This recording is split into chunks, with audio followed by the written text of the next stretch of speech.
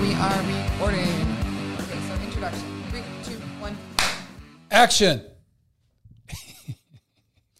Welcome back to the Bay, baby. Episode 4, Hidden Pearls podcast. Bruce and Emma here. We are super excited to be coming back to California, to the Bay, San Jose, really, but super excited.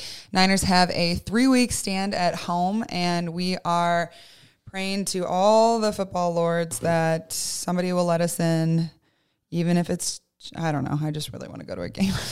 I didn't know where you were going with that whole seance thing. I just want to go to a football game. Yeah. All right. Anyway, so we have a really stacked lineup for y'all tonight, or whenever you watch this. We have Mike McGlinchey, George Kittle, and then Bill and Billy from Martha's Kitchen. So Martha's Kitchen is a food bank in San Jose. We actually volunteered there for Thanksgiving last year, and the Niners and Mike and George are going to talk about that. So super excited.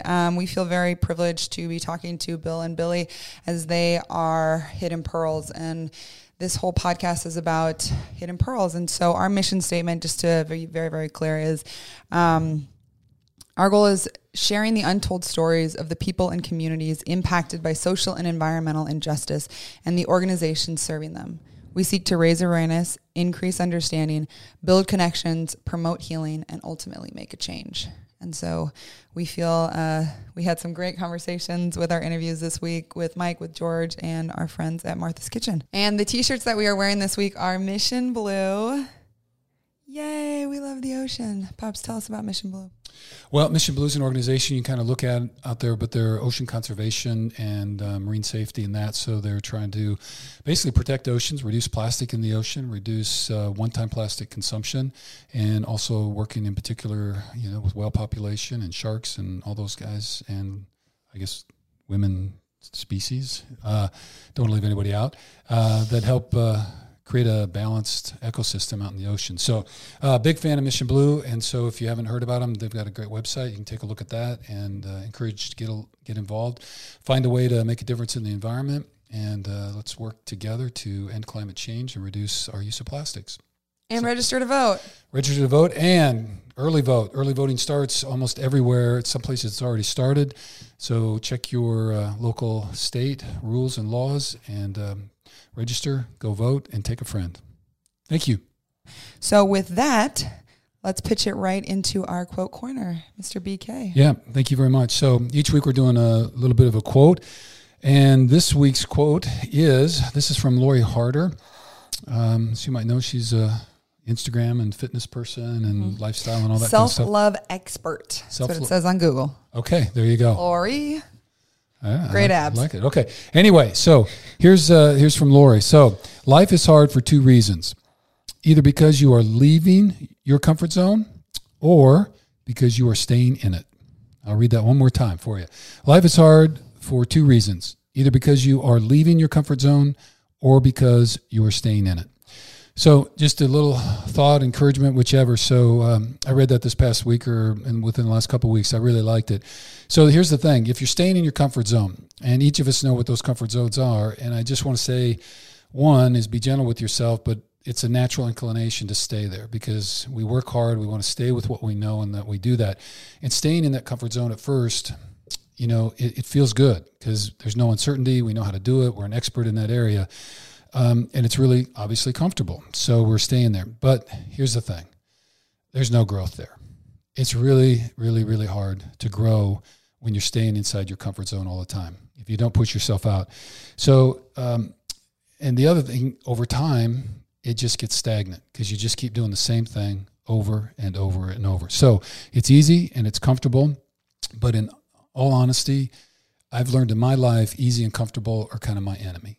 And I know that doesn't seem to make a lot of sense, but if we're not challenging ourselves, if we're not pushing ourselves, and we're not stepping outside of that comfort zone, then we're kind of staying in there. And here's what tends to happen with the people that I work with. If they're staying in that comfort zone long enough, it feels good for a while, but eventually your heart and your spirit and your mind and even your body, they're going to reach out to you and they're going to say, hey, we got to do something different. And you eventually will be uncomfortable trying to stay in your comfort zone. So that's if you're staying. If you're leaving your comfort zone, okay, so here we go, right? That's uncomfortable too, because now you're doing new things. You're doing hard things in different ways. and you're doing challenging things.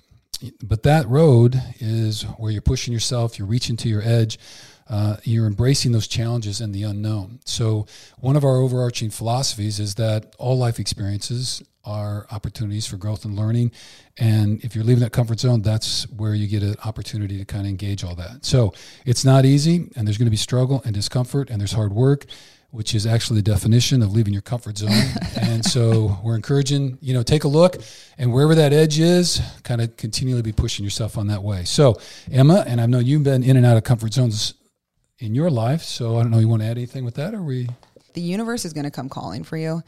And when she does, you have a choice that you're going to either put your feet in the ground and resist, or you can walk through the door that she's opening. And all of my biggest struggles have been when I start to grip down and I start to say no. This isn't happening. This is not what I want. This isn't the direction I wanted. And I've said this in multiple podcasts, but the most pain that has come from my life is when I start to think wow, I am really in control. This is what I'm doing. This is the plan. Because dude, if I have learned anything over my 29 years is that life changes and you have to adapt or be crushed by it. And so just listen when the universe is talking to you. I think there are a lot of really great cues and a lot of different signals that come into our life. And I think something that I've at least been reading a lot about on social media and talking to my friends about, but during this pandemic, is that people have had a really interesting opportunity to look inward and listen and regroup and think about what's going on in their life and define their new normal. And so your new normal is not going to be the same that it was before COVID. And we're going to talk about that a little later in the podcast too, but just being open to it and listening to the universe and listening to the guides and listening to the signs that are coming into your life, because there are no such things as coincidences. All right, let's get ready. No? Okay. I don't know. All right, so coming up, we have our interview with George and Mike. So let's get our fabulous 49ers on. All right, everybody, week 4, we are joined here with our very first 49er, Mike McGlinchey. Thank you so much. We have our right tackle, yee, big dog in the house. Thank you, Mike. We're so excited. So a little bio on Mike. Mike played college ball at Notre Dame, was drafted by the Niners with the 9th pick of the first round in the 2018 NFL draft. He is listed at 6'7", 6'8" inches, and about 310 pounds. Is that still accurate, big boy? Yeah, it's about right. How the joints feeling? They're good. Massive human. Yeah, do a lot of work to keep the joints moving well, but it definitely takes a lot of upkeep for sure. Yeah. A lot of food and a lot of maintenance. It's a lot of body part to keep lubed up. Yeah. Good. So, since we are playing the Eagles, fun fact: Mike grew up in Philly, and where right around there. And then, were you an Eagles fan while you were growing up? I was, yeah. So I grew up in a town called Warrington, Pennsylvania, which is about 30 minutes outside the city of Philadelphia. And I was an Eagles fan up until the age of about 12 or 13. And then my older cousin, Matt, got drafted to the Falcons. So my family kind of jumped ship because we were loyal to the family and not the city. And, some people still don't get that, but, it works out well. Yeah, no doubt. So, and just for clarity, if you don't know that, so one of your first cousins, I believe, right, is Matt Ryan, QB for the old Falcons there. So the close connection there that they kind of stay in touch. So football certainly runs in the family. So, and by which side of the family are you related to Matt then? Is it? So Matt's mom and my mom are sisters. Okay. Yep. Very good. Well, and I've met your mom on several occasions. Yeah. And always feel better as a better human being just by walking by her. She always seems to kind of. Yeah, she's definitely a saint for sure. Yeah, no doubt. So, all right. She's a solid parking lot hype crew. Whether we're going in or out of the game, we always get a whoop. It's great. She's like, "You want a drink? You want to come? You want some food?" Yeah. Absolutely. We're the two things McGlincheys know how to do is have fun and play football. So we'll that's about all we got going for us, and we're going to keep it going. Yeah, this is very true. And what was the golf event that we all went to last year? The U.S. Open? Yeah, that was a good time. That was a good time. It was. It was a good time. Took the little shuttle bus thing down and coolers on board and the whole thing. Yeah, so it was good. Well, let's see. And then after growing up outside of Philadelphia, then you eventually get recruited after being a big star in high school and choose Notre Dame. How did Notre Dame come about it? Well, Notre Dame was kind of the school that I always rooted for growing up. My last name's McGlinchey. I'm an Irish Catholic kid from Philly, and there's only one team you root for, and it just so happens they're on TV every Saturday. And as a young kid, I was just kind of drawn to it. And when they came calling right around my junior year of high school, it was kind of a no-brainer for me. Yeah, kind of what you always dreamed about doing and all that kind of stuff. Yeah, I always wanted to play in South Bend, man. It was my the school I always wanted to go to, and once I visited, it was kind of like the icing on the cake. Yeah, well, that's a great accomplishment. And who was the head coach then, Mike, when you went? Brian Kelly.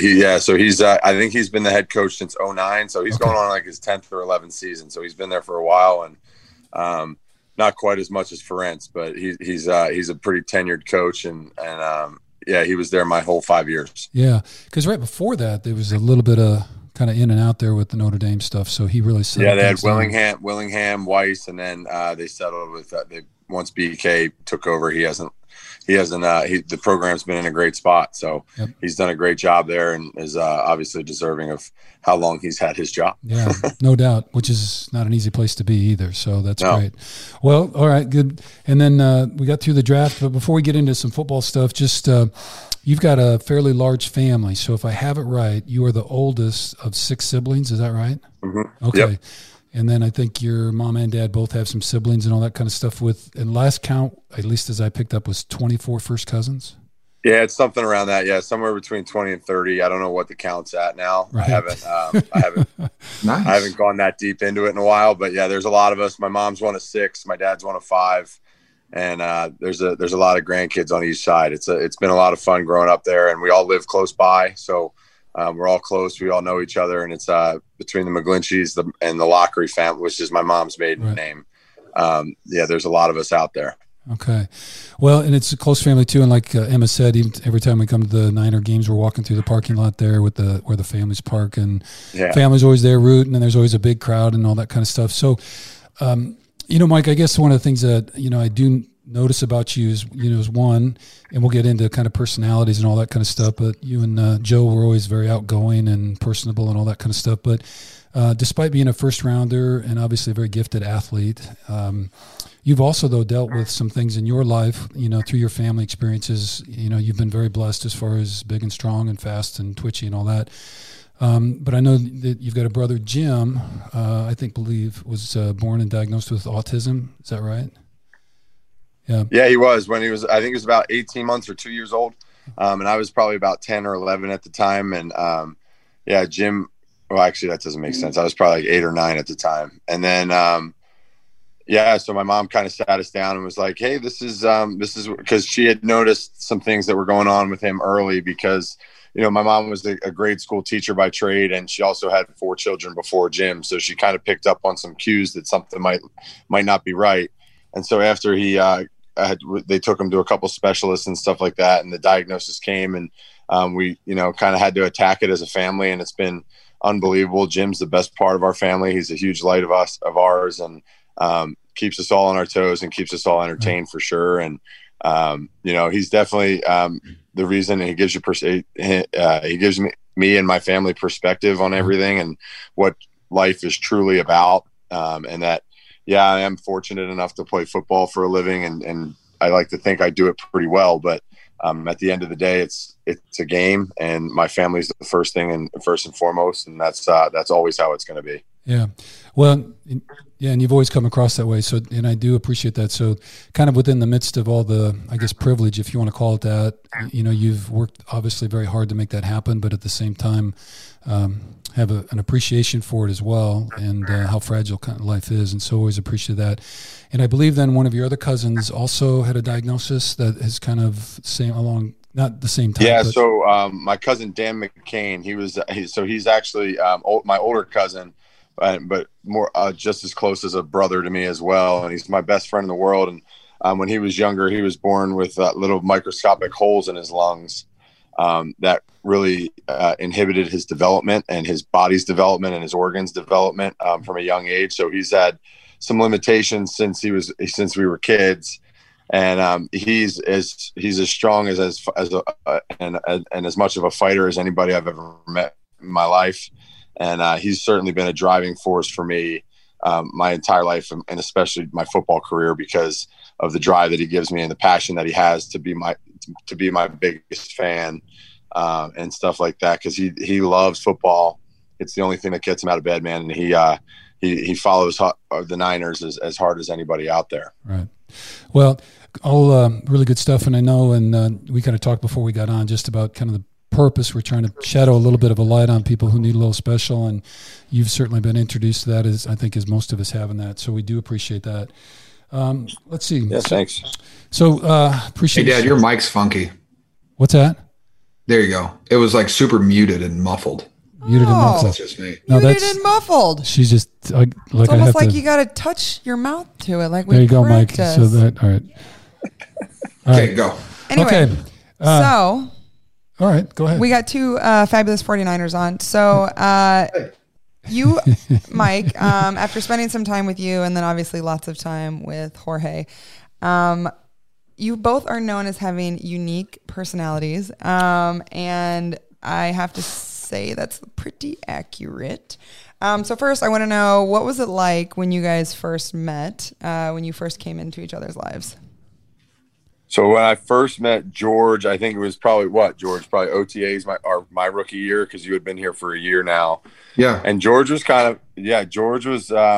George and Joe were my first really two friends on the team, and my teammates and stuff. And it was a little easier connecting with George at times because we were in similar. He's only a year older than me, rather than 11 like Joe 20, was. 30 maybe. Yeah. So So George and I kind of hit it off right away. And, I remember the first couple of weeks of OTAs and trying to get to know everybody. George was always including me when we went out to dinner, went out on if we were able to catch a weekend where we could go out and have a couple of drinks at bars and stuff like that. And a couple. Yeah, just a couple responsibly. Right. And, so and it's kind of been, as the more that we've gotten to know each other, the closer that we've gotten, and it's, become one of my great friends over these last couple of years here in the Bay Area. And we put some damn good triples on tape too. I'll tell you that much. We do work together well in between the lines as well. Yeah, that's just probably most important. I was just rolling through some triples in my mind. I've seen a few of those, so that's good stuff. Yeah, those well. Flying off the ball. So. Nobody better. No, I would agree with Mike though. I think, we definitely enjoyed our relationship from the beginning. We do like to have a good time, and we like being around our friends, and, I think, our friends mean a lot to us. So we've always done a good job at that. And Mike's the best, because he always has, people over after games and stuff. He includes everybody, no matter who you are. And it's pretty special. Like, we kind of bring like the family mentality to the Niners, and we have that family atmosphere, and I think everybody feels pretty included. No doubt. Well, and I don't know, I've had a little, just because I've got a little football coaching in my past, so I've been out at the Niners a little bit and sat in the old line room with you guys. But one thing I do appreciate about both of you is, how much fun and joy you bring to even to practice, you know what I mean? Which I think is a real gift. And appreciating, again, the privilege it is to be an NFL player, but at the same time, it can be unbelievable grind because between the mental and the physical and all that stuff. So, but Mike, I got to say, I've never seen you on the practice field without, that little skip in your step, and kind of there's an appreciation still for the opportunity to be there.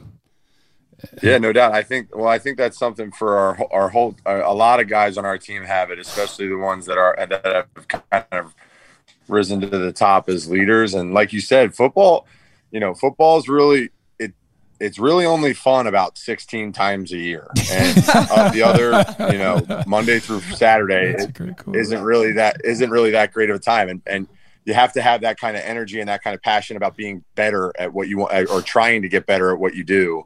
And I think nobody models that more than George. And, it's just the adoption of that mindset has kind of hit everybody on our team. And it's our organization and our building is a fun place to be, and it's a fun place to go to work. And I think that's why we've had the success that we've had, is because of the people and the not just the fun, but the balance between fun and the details and the work and how hard it truly is to be great at what we do.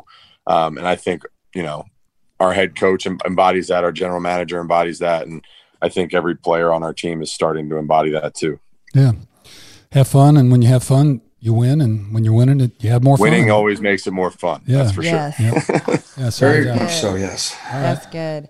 Speaking of having more fun, so I want to drop back to the golf event that we went to last year because I've always known Mike McGlinchey as loving the White Claws, but now that Bud Light Seltzer is in our lives, Mr. George Kittle sponsored, how do we feel about Bud Light Seltzer versus White Claw, Mike?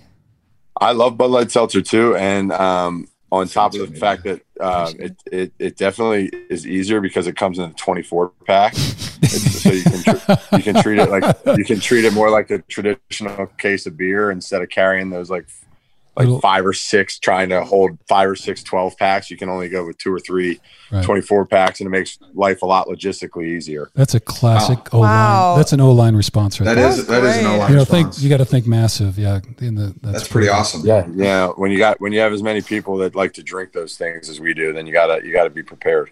Got to be prepared. That's very Absolutely. true. I will say the Bud Light Seltzer also has like the jumbo can, which is like 24 ounces. Yeah, the old pounder. You know, Yeah. you got They're to so love big. Those are nice on a nice warm afternoon. Yeah. You got to know what you're doing with doubt. those. Yeah, so solid. Yeah, so that kind of gets it out of the because the small can is really designed for the. There's nothing. I don't know Possible. if there's anything better on a beach than that. Like, No. like a nice ice cold Bud Light Seltzer. Like, what's better than that? What's your favorite flavor? I'm probably more of a strawberry guy or mango. Both are very good. Oh, that's interesting. Yeah. So Wild this is another card, Mike reason why Mike McGlinchey. is such a great Their friend. lemon lime. I will say their lemon lime is better than all the other brands of lemon lime because it just tastes a little bit more, Yeah. better, I guess. It does 100%. Yeah. Love it. Okay.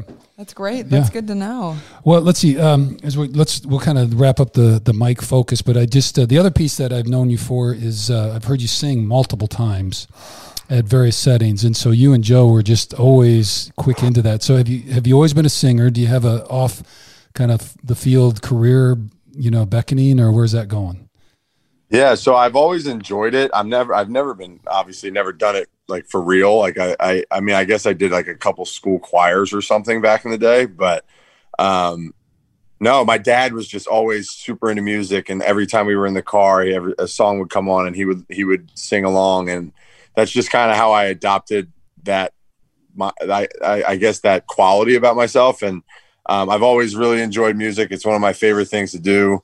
I like all kinds of music, and I am pretty good at, I just remember words well, and that's why I think people get on me about it. But no, I think it would be maybe after football, I could do like a wedding singer or something like that. Yes.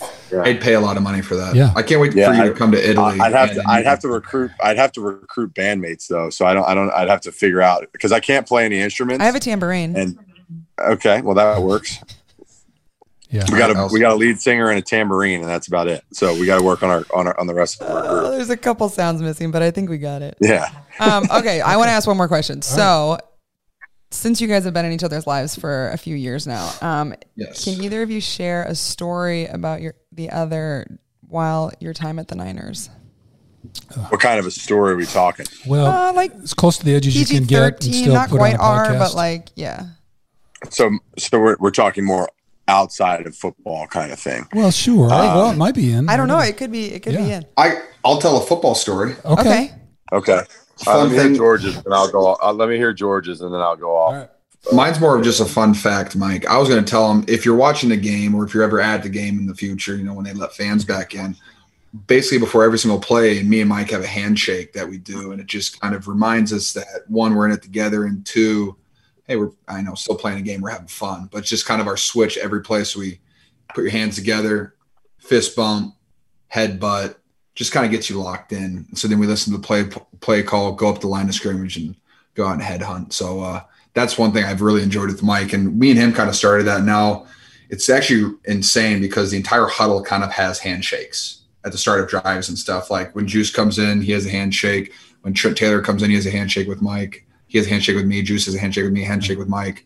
Jordan Reed has a handshake with Mike. He has a handshake with me. So it's really fun, and it's just a small interactive thing you see in our huddle that just kind of shows that we're all boys and we're all going through it together. Yeah. We call that activation.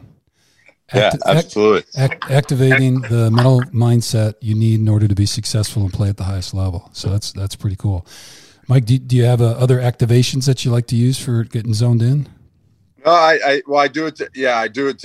It started with George and my right guard. I always because those are the two guys that are really my partners out on the field, and that's who I work with the most. Right. And so it's the two. I always did it to those two guys because I think George and I've been doing that since I was a rookie here, and so I always did it with my partner to try and remind us that we're here to get, like George said, we're here together.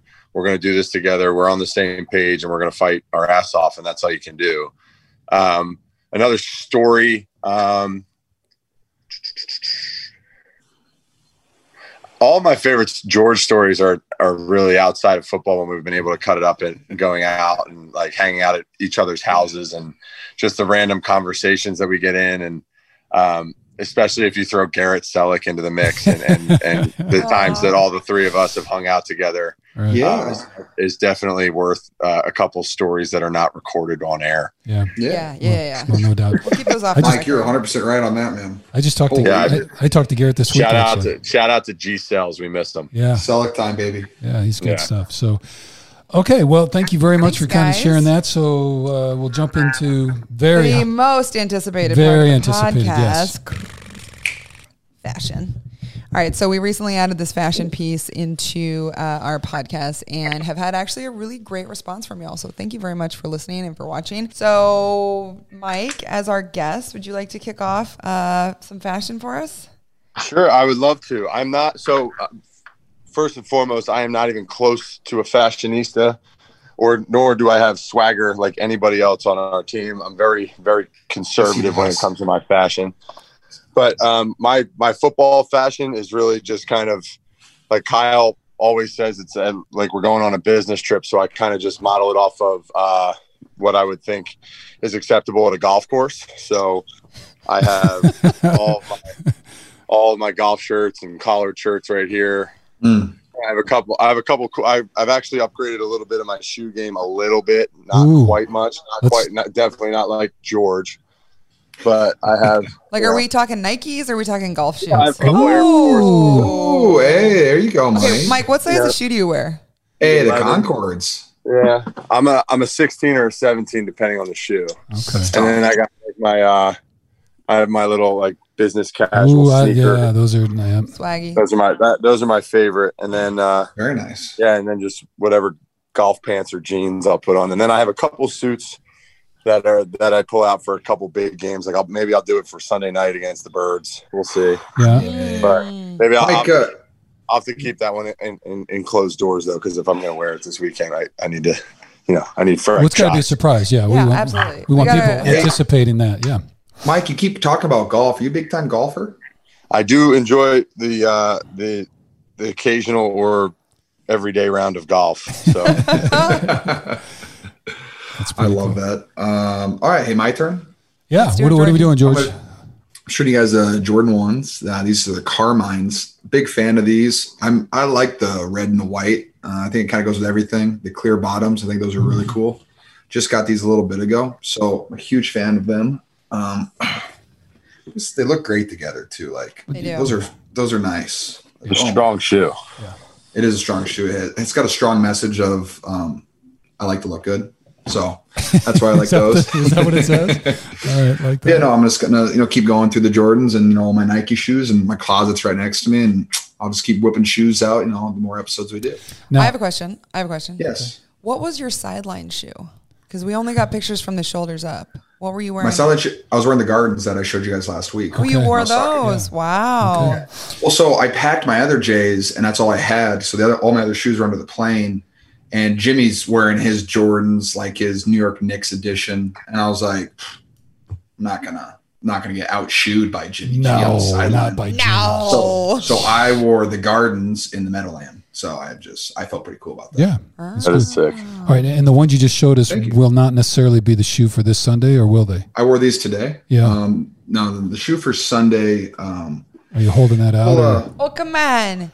I haven't gotten there yet. Okay. So you don't know yet. Once Claire decides what I'm wearing, I'll pick the shoes out. Shoe fits everything else. You could wear your Mission Blue t-shirt. Raise awareness. Ocean. I know you have blue T-shirt or blue shoes. Yeah. I do have plenty of blue shoes. All right. So football fashion. Excellent. Well, let's go ahead and talk some football then. So, all right. Anyway, so last game, Niners beat the Giants out in the old, I guess what we used to call the Meadowlands. Now it's whatever it is. MetLife. Yep. 36-9. Offense had an amazing day, 420 yards. Nicky Mullins just went off. Holy cow. That was amazing, 343 yards. And McKinnon and Wilson each had a TD. So offense played great. And so Mike will come back to that. Defense, I'm not a defensive guy, but we appreciate all that they did. The boys seemed to play really well, and I guess 9 points kind of says it all as far as that goes. So how's the locker room? 3 turnovers, too. Yeah. Turnovers are great and just played good team defense and all that kind of stuff. So, Mike, any reflections about the game and just, how's the locker room vibe right now? I mean, I know you guys are dealing with some injuries, but yet now you got a little 2-game thing going and coming home for 3 games. Yeah, I think offensively, especially, we're super excited.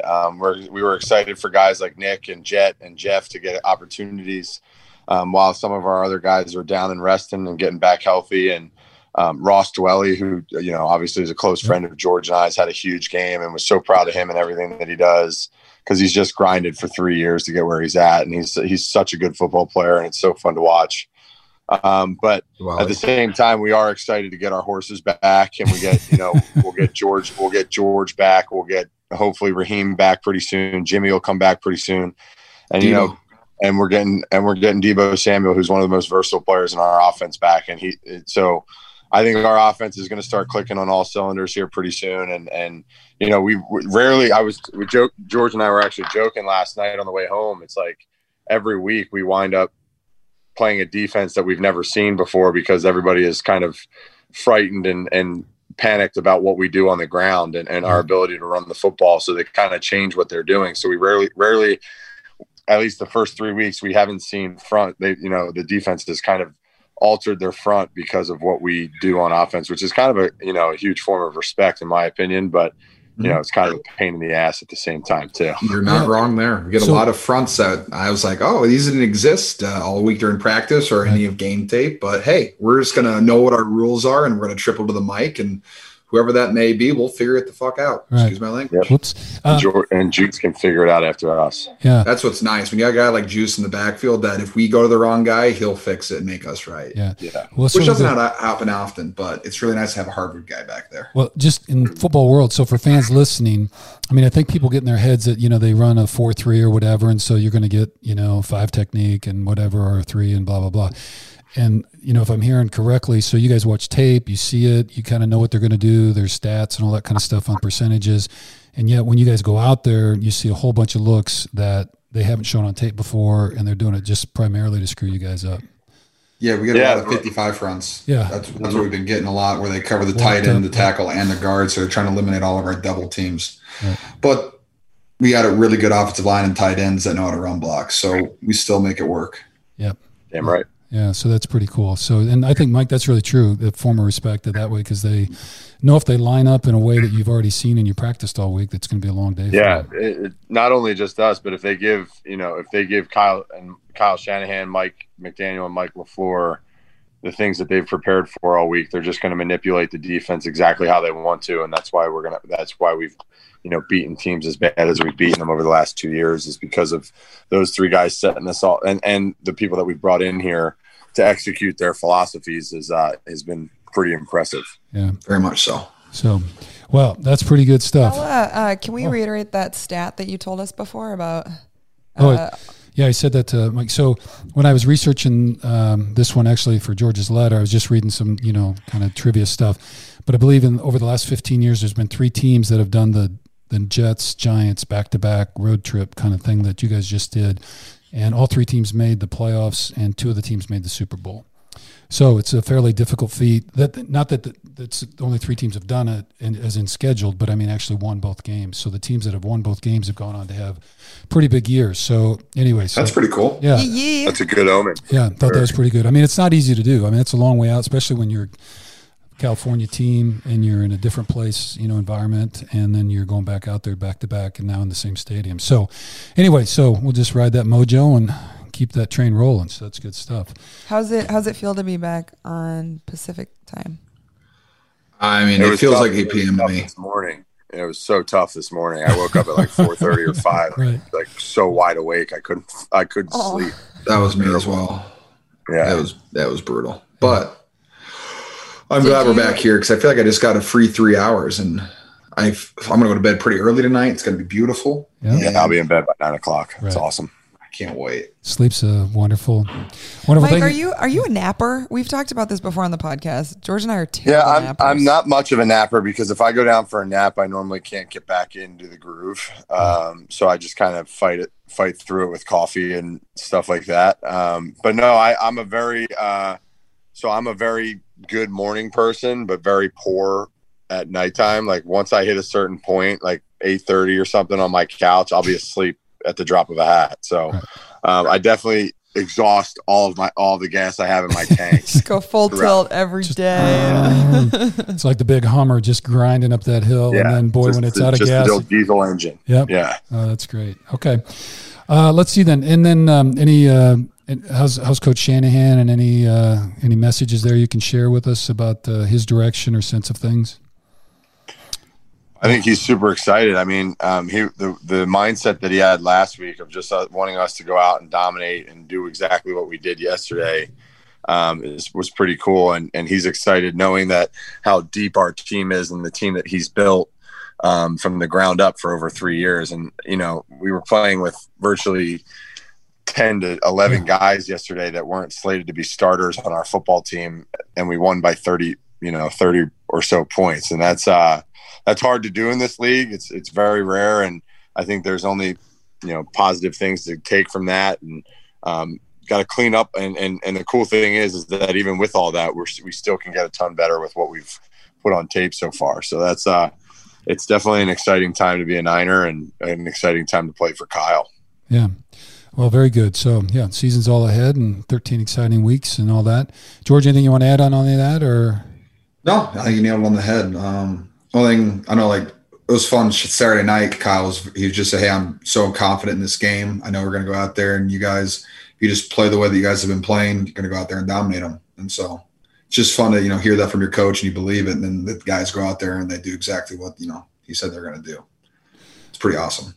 Well, that is exciting. So, let's take a look ahead then. So this Sunday you're playing the Eagles, come in no wins, 2 losses, and 1 tie after an exciting game with the Bengals, also 0-2-1 now, 23-23. So I guess we won't worry about their offense, but I guess the one stat that jumped out at me, I don't know if you guys have looked at much.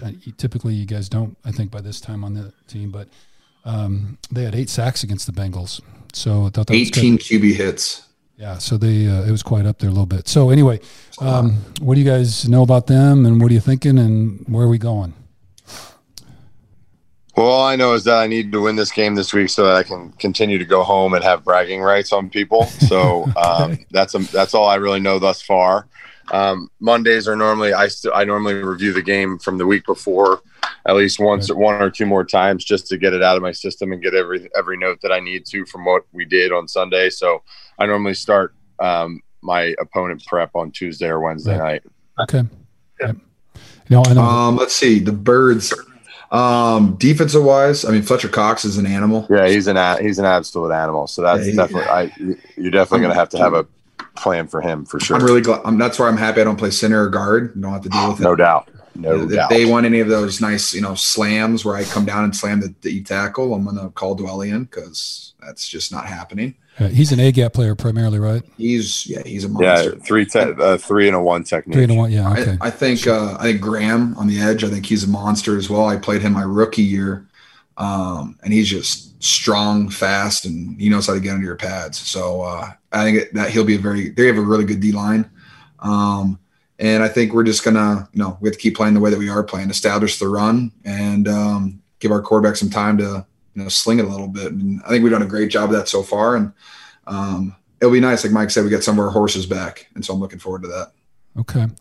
Well, and the topic that everyone really cares about, Mike, is the offensive line. So how's JB doing and how the boys up front? Everybody's good. Yeah. We're excited. Fortunately for us, we were one of the groups and the position groups, knock on some wood here, but we were the ones relatively unaffected by the injuries and stuff. So we've been able to start building some chemistry and some cohesion over the last couple of weeks, and without having, OTAs and training camp and a full preseason and stuff like that to get ready to go. So it's been a building process and getting on the same page and working together. I think we're building more and more of that each week. And I think everybody's just going to continue to get better, which is cool. That's good. All right. Yeah, it sure looked good. I know one clip that was floating around was, I think, Ben out on that screen and taking out that linebacker just kind of through. Yeah, he's great down the field in the open field. Yeah. He's good in space, I'll tell you that. Good in space. Mm-hmm. Yeah, he put a little lick on that dude, no doubt. So no doubt. Very exciting. Yeah, that is. Well, 3 technique, 1 technique. All the things. Yeah.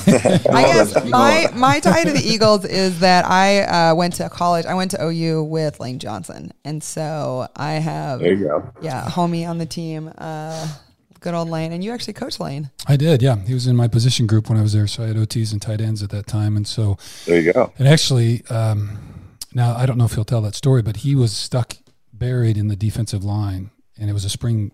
It took me all 3 weeks of spring ball to talk him into playing offensive line. He thought it was a loser position. But after a lot of us do. Yeah, and a lot of us do when we first start. It's really, and Mike, you might appreciate this. So my third team tackle, like we're, all the starters are done and Lane's in there and he's just getting blocked up at DE by, my guy's not, he's young. So I finally talked to him about it anyway. And so he was keeping his weight down on purpose because they said if he got too big, they were going to move him to a 3 technique. And he thought that would be doomsday. So he finally flipped over, he had a week in the offensive line in the spring and then transferred over through summer workouts. And then by about 2nd or 3rd week, he was starting to right tackle. So, and then there you go. That's pretty cool. Kind of worked out for him. So, yeah. So not a bit. He's had a pretty solid career thus far. Yep. So just back off of a little ankle surgery and he's playing pretty good. So, well, okay. Anything about the Eagles? I think we kind of hit on that. So let's, we'll turn. We're good. All right. So talking to the mic, Dad.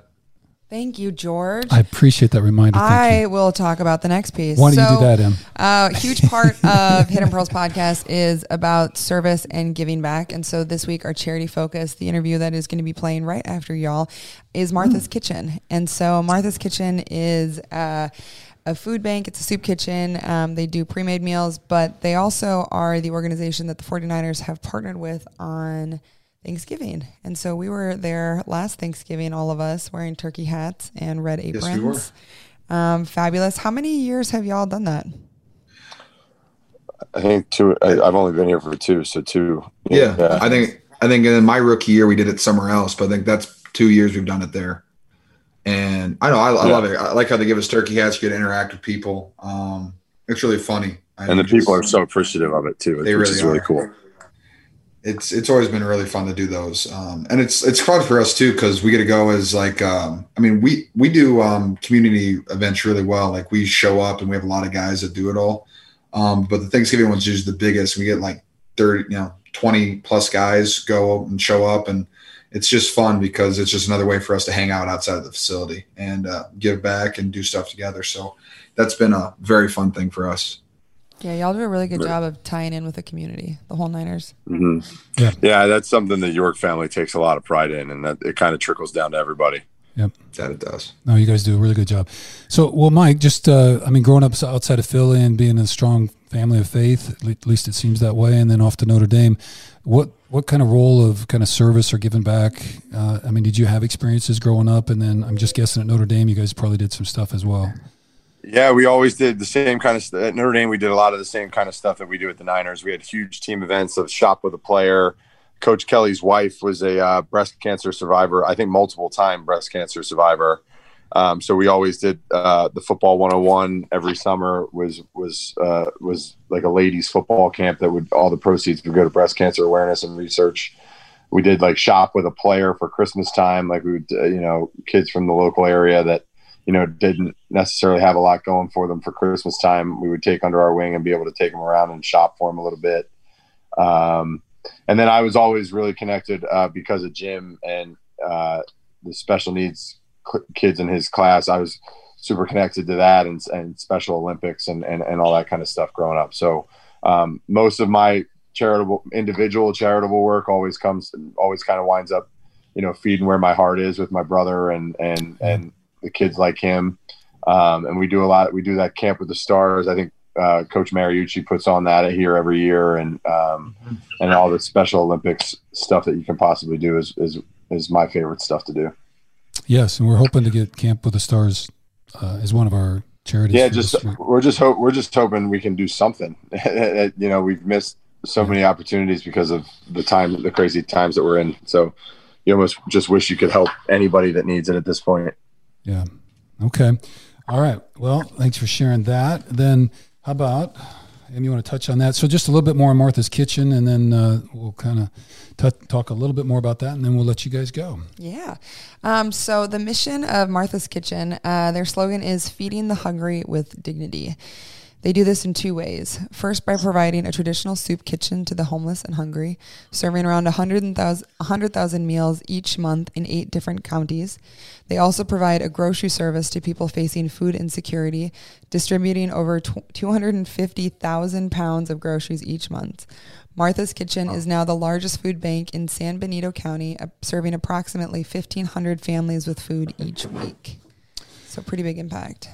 So massive. Yeah, it's huge. Yeah, so really growing. And we'll be talking in just a few minutes with their executive director, who's going to talk a little bit about the impact of COVID and all those kind of things. So they're going to be joining us. So any big takeaways about have you guys been out there other than that, those Thanksgivings? Do you guys do anything more regular with them, or is it kind of around that holiday? I think Thanksgiving's all that we I think that's all the big one. Yeah, yes. Big one. So, okay. So their focus primarily with the soup kitchen is working with people who are homeless. And so that's kind of their targeted piece, and that's how they came out of that. So, all right. Well, then just kind of in that experience, I don't know, because we were there actually the last time George was, and so got to meet a few of those people. Don't know if he came across with any lessons just interacting with anybody, or kind of what got him to that situation, or even if you have that kind of time to make those kind of connections. Yeah, there was a few conversations that you have of just giving people a little hope, giving people a little spirit, and helping them through a tough time that they're in life. But it's actually pretty wild. That event is you have to be moving fast in that one. There's a lot of things going on, so it's really hard to talk to people and sit down and have a lot of conversations. But yeah, the few that you do get, how it, like I said earlier, it just kind of gives you that perspective and a thankfulness for where what you have and where you come from, and the support systems that you have, because there are people out there that don't have that. And, it's a great feeling to be able to, make them feel like they have that at least for a little while. Yeah. 100%. I also think that towards the end, when everyone's kind of gone in through the line and everything, and you have a chance to sit down at a table and just talk to people, that's actually, it's been really fun for me. And, I can't tell you much about the conversations I did have, but I enjoyed them. You just learn a little bit about the people. I sat at a table one time with 3 Raiders fans that got torn apart for being a 49er. I was like, this is awesome. Bring it. I can't wait. They're like, yeah, I don't even why are you guys here? Like, we're Raiders fans. I was like, sick. Yeah, I'm having a great time too, man. Go Niners. Right. But I remember that. I've had fun both years that I've done, and I hope that we can continue doing something with them in the future, because it is a fun event. And the fact that we get so many players to participate too is just, it's fun being a Niner when we go to those things. Well, no doubt. And I know they're extremely grateful. So when we have been talking with them in preparation for this podcast, they've been very grateful to the Niners and all you guys for coming out. So, well, we appreciate that. Actually, one more thing. So yesterday we did so after this, we have a phone call, our interview with Bill. And he is with Martha's Kitchen. But the thing that he said yesterday that really stuck out to me is that the way that you can serve in this world is with your time, your treasures, and your talent. Right. And so with your time, obviously y'all gave back when you were there during Thanksgiving and any other time you volunteer there. With your treasures, so with financial resources. So Georgie, thank you for making a donation. And then also with your talent. And so what you guys are doing, even now being on this podcast and sharing it and promoting it, that's a really great way to give back. And just, I think it's like people underestimate the power. I don't think we do anymore, but the power of social media and putting something out there. And so using this and using your platform and using, not your strengths in different ways and social ways is really, really powerful. So thank you to both of you for doing that. Yeah. Well, thank you. Yep. Well, Mike, again, special thanks really appreciate it. Love the A lot of O-line. travel and Love everything. it. Yeah. We're big O-line fans, so that's where we watch the game. Absolutely. And like I said, what better way to spend an afternoon than with the Kittles? It's a great time. Well, you're very, very kind. So thank you so much. So, Georgie, good to see you again. We'll talk to you later. Yes. Mike, Yes, stay you safe, and we'll be rooting you guys on. And hopefully, we'll nod at you after the game. I don't know how close they'll let us, but we're hoping to be out there, so we'll get a chance to see you. So, All right. I'll have like a flashlight Sounds from the good. apartment. Yeah, clicking there it you on go. the- Thanks, guys. All right. So go Niners. All right. Thanks, guys. Bye. Thank Thanks, you. Mike. Thank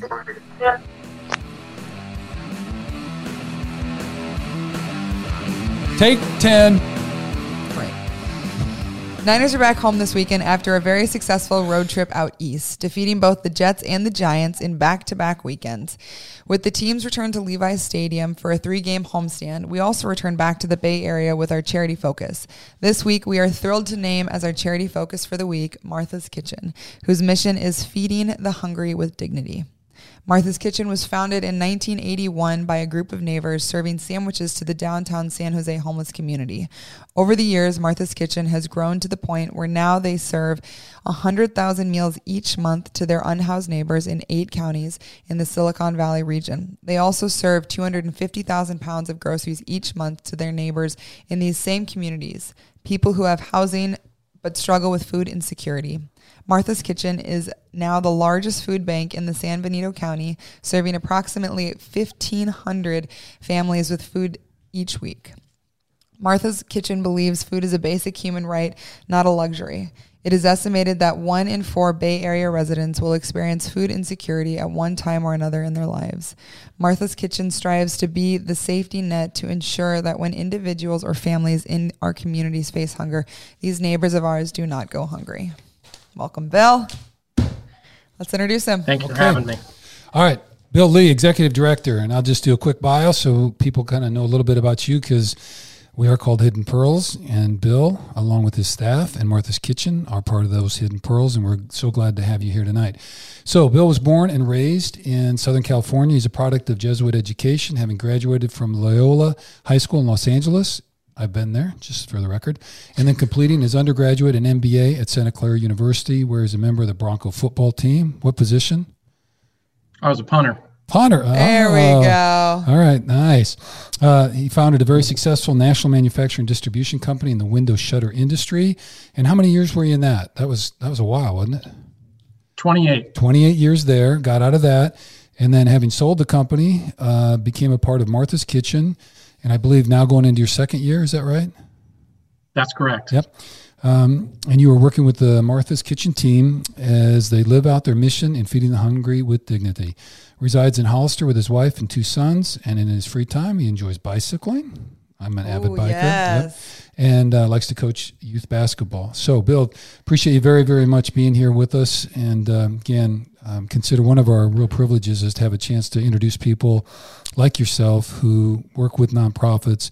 And really, in today's world, are a lot of times the kind of the last stop safety net for people living on the edge. So we really appreciate you being here with us. So, Bill, as we get started, before we talk a lot more about Martha's, could you just tell us a little bit about, after selling the business, what drew you to working with a nonprofit like Martha's Kitchen and doing this kind of work?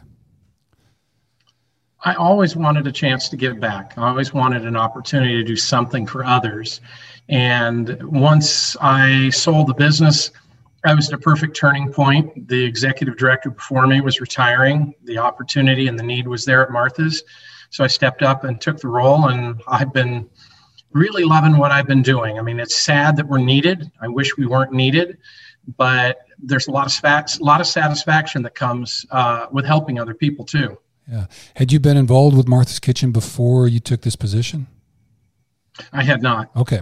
So it was kind of in that job search. All right. Very good. Well, then, as executive director, can you tell us a little bit, just before we start talking about Martha's again, just kind of what do you do on a day-to-day basis as the hotshot, big-timer executive director of this nonprofit? What do you do? Well, the executive director is really responsible for all aspects of an organization. Its operations, its fundraising, its administrative, every aspect, A to Z. So, when you're the final guy, anything anybody misses, you pick up and you handle. And being a smaller organization with only a dozen paid staff members. I do everything from get the financial audit done to deliver food. Right. So very, very hands-on in that capacity. Just because you have your hands in all parts of the business, what are some of the highlights that you've had? Expanding program services is really, I think, the highlight. I mean, that's what we're here for, right? To serve and feed as many people as possible. We've been growing for some time, but obviously COVID put us into warp speed on growth. But just knowing, it's sad that there's people out there that are on the edges, but knowing that we get a chance to make a difference for as many of those as possible is probably the most exciting thing that comes with getting up and going to work every day. So in your work, because you're at the soup kitchen or you're there with the grocery deliveries and those kind of things, you actually get to know some of the people and kind of see the benefit and the assistance that Martha's Kitchen is providing to people. I do. I mean, with the homeless population that we serve, for example, with the hot meals, after a while you get to know the clients and people who have been in tragic car accidents that have put them on the margin and on the edge where they can't work. People that have just had all kinds of different tragedies befall their lives. So often there's a stigma that homeless people are mental health cases. And there are some of those, don't get me wrong, but there's a lot of other people that are on the margins. And a lot of times it's physical disability or, sadly bad luck. And you'd be surprised, there are a number of folks on the street who have college degrees. That's probably the thing that's most amazing and most mind-boggling. But that's the valley that we live in. There's a lot of haves and there's a lot of have-nots, and somebody's got to step up and make sure those have-nots don't go hungry. Absolutely. That's what we do. Okay. Well, so at least as I understand it, and correct me if I'm wrong, so there's kind of two primary thrusts of the programming at Martha's Kitchen. One is the actual soup kitchen where people come in, and then the other one is kind of I think what you guys describe as grocery assistance. And can you just tell us a little bit about those programs and what you guys do as far as trying to help in those communities? Yeah, Martha's Kitchen was founded with the mission to try to feed unhoused people, homeless, people experiencing homelessness. And we still do that, and we do it in a big way to the tune of 100,000 hot meals every month. But along the way, along our journey, we recognize that there's a lot of people that are just one step away from losing their housing.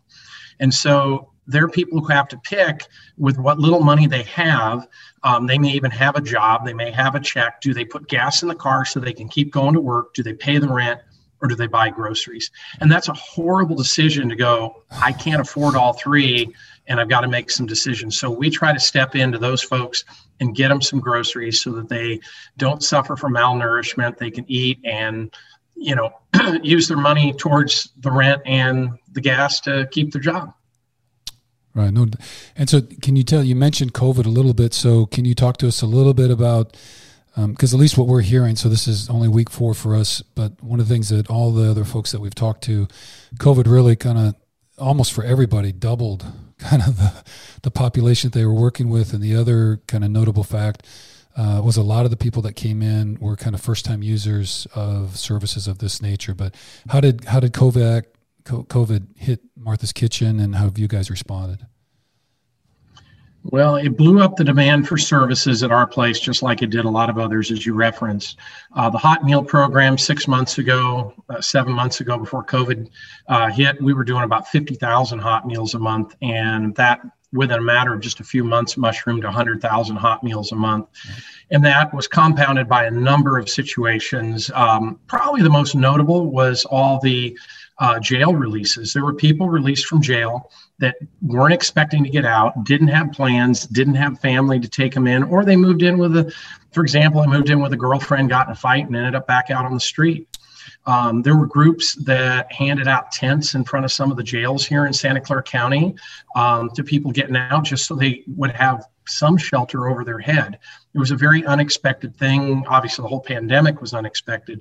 So that blew up that side of the operation. The grocery side is a whole nother story. We were only doing 10 or 15,000 pounds of groceries a month before the pandemic, and we're doing 250,000 pounds of groceries a month now. That's where a lot of change has occurred. And even in the last few months, we've seen a lot of change. as the government assistance has wound down, it's left more people struggling to feed their families. What we try to do with the groceries, we can actually get more people fed per dollar with groceries. So if they have housing, they have a kitchen, you're better off giving them groceries than hot meals because they're doing the cooking, not you, and so forth. There's also, we try to keep dignity in the equation. House people, if you give them groceries, mom or dad can come get a box of groceries, take it home, put it in the fridge, put the groceries away, and nobody ever knows where they came from. There's a lot of stigma, especially for children. If the other kids sadly will ridicule children, your mom, dad had to go down and get assistance, that sort of thing. So we try to make it easy so they can come and get food and just slip in. The same thing when we do the hot meals with the homeless population. We try to serve really good quality meals, and we do so in as dignified a manner as humanly possible. There's a stigma that goes with coming to get a meal at a soup kitchen. It's not an easy free meal for people. It comes with a heavy stigma, and they don't come in. They come in only because they truly are needy. Right. Okay. Let's see. Well, I think you kind of talked about the numbers. I guess you went over one really quick there for me, just the grocery poundage. I thought you said about in a month you guys were doing 10 to 15,000 pounds. And after COVID, 2 months into COVID, you're doing 250,000 pounds. Is that right? That's right.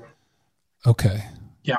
That's a pretty significant. That's a huge explosion. Holy cow. But we're literally putting our fingers in the dike, and where we see food insecurity, we've stepped up and taken care of people. And we were finding that house people were coming for cooked meals because they were struggling to eat at all, and realized we need to get groceries to those people. And they're being missed by other grocery operations, food banks, etc.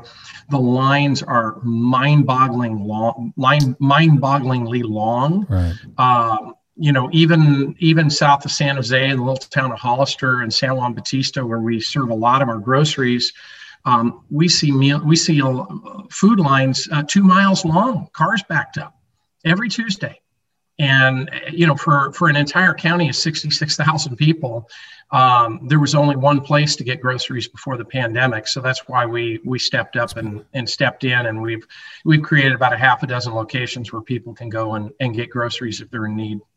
Okay. And like in California, I mean, growing up in Iowa, it wasn't quite the same, literally not at all. But the cost of living just blows my mind every time we come out and go to a game or went to go to a game or visit Claire and George. The cost for living in California blows my mind. And so something that we talked about on our pre-call was really the difference between some people having to choose to pay rent and then choosing to get groceries. And so making that choice or eliminating that choice for them is very special and something that more and more people have been dealing with lately. So yeah. Very. Or then I heard too, putting gas in the car, because you're right, because people got to get to work, that commute. And so there's a lot of core kind of factors. And then, Bill, just to kind of clarify too, the jail release in the counties, and so at least as I was reading your materials right now, you guys are active in up to 8 counties. Is that right? That's correct. Okay. And then I know the jail releases, do you have a vague idea about what were the numbers with all the different jail and city, releases? What kind of numbers hit the streets with those jail releases, if you know? I don't know how many total were released, but I know that it added in Santa Clara County alone about 2,000 people to the number of people that are experiencing homelessness on the street. Okay. Yeah. And just as that's close to a 20% increase. Yeah. Yeah. And that's really tough. And, you're right, because I've worked with probation and parole. And so, know the pre-parole kind of whole routine. You're in jail. You got to have an approved department or someplace to go. They want you to have a job and all that kind of stuff. And so if you're just sitting there and you haven't done anything and all of a sudden they walk in and say, hey, it's too risky to keep you here because we got COVID and we don't want you to get sick. See you later. And now you walk out the door and you're like, okay, well, now what? And do appreciate you guys kind of filling in kind of those gaps as well. So, yeah. So, quick story on that, just to tell you, I ran into a woman who she'd been released from jail. She went up to the city police officers and said, "There's a bench warrant out for my arrest. Can you take me back?" And they refused to take her back. That was back in, I think, late April. Oh, wow. That's pretty staggering. Yeah. the importance of getting him out of the jail and not even recognizing the bench war, that's pretty tough. So how big of an area do you guys cover? We cover 8 counties: Alameda County, San Mateo County, Santa Clara County, Santa Cruz County, Monterey County, San Benito County, Merced County, and parts of Fresno County. And that's with that huge staff of 12. With a staff of 12 and a lot of volunteers. I was going to say, a lot of volunteers. Got to be there's an army behind you. What kind of numbers do you have it? Like, what are you thinking as far as volunteers? It just must be huge in all those places. Well, we get tens of thousands of volunteer hours every year to make it happen. We have folks that come in the morning and help us build sandwiches, cut up fruits and vegetables. We make over 5,000 sandwiches every week as part of our meal program. And then we have folks that come in the afternoon and help us serve. And quite frankly, your organization's been part of that for many, many years. And groups come in, and whether it's individuals or groups, they come in and help us actually dish up the meals and serve the meals. And that reduces the number of staff members that we have to have. And, thank goodness we have the volunteers that step up and do that work. Yeah, so referencing the Niners. And so the 49ers came out, at least we were in town for Thanksgiving last year. And had the opportunity to come out with George and the players to Martha's Kitchen. And I actually, I served whatever the meat was. I'm not remembering. Must have been turkey because it was Thanksgiving. So it was. I was a greeter at the front door. Yeah, so I was a greeter. I was putting, either chicken breast or what they wanted, dark or white meat or whatever. So I was putting the old stuff on, and then next to a mashed potato server. So we were trying to combo pretty well, but it was quite the experience. So we had quite the line, and it was really an event. And actually, and we just, we talked to Mike McGlinchey and George about that, and they said one of the things they really enjoyed the most about it, and I really reflected on that. It was true when things slowed down a little bit, when the serving was kind of down off the peak. Then we had a chance to kind of go out, and that was when you could still sit next to people and talk a little bit. And they both kind of shared stories about meeting people, hearing their story a little bit, and just talking with them about that. And it really was kind of eye-opening for them and appreciative as that. So that was really a great event for us as well.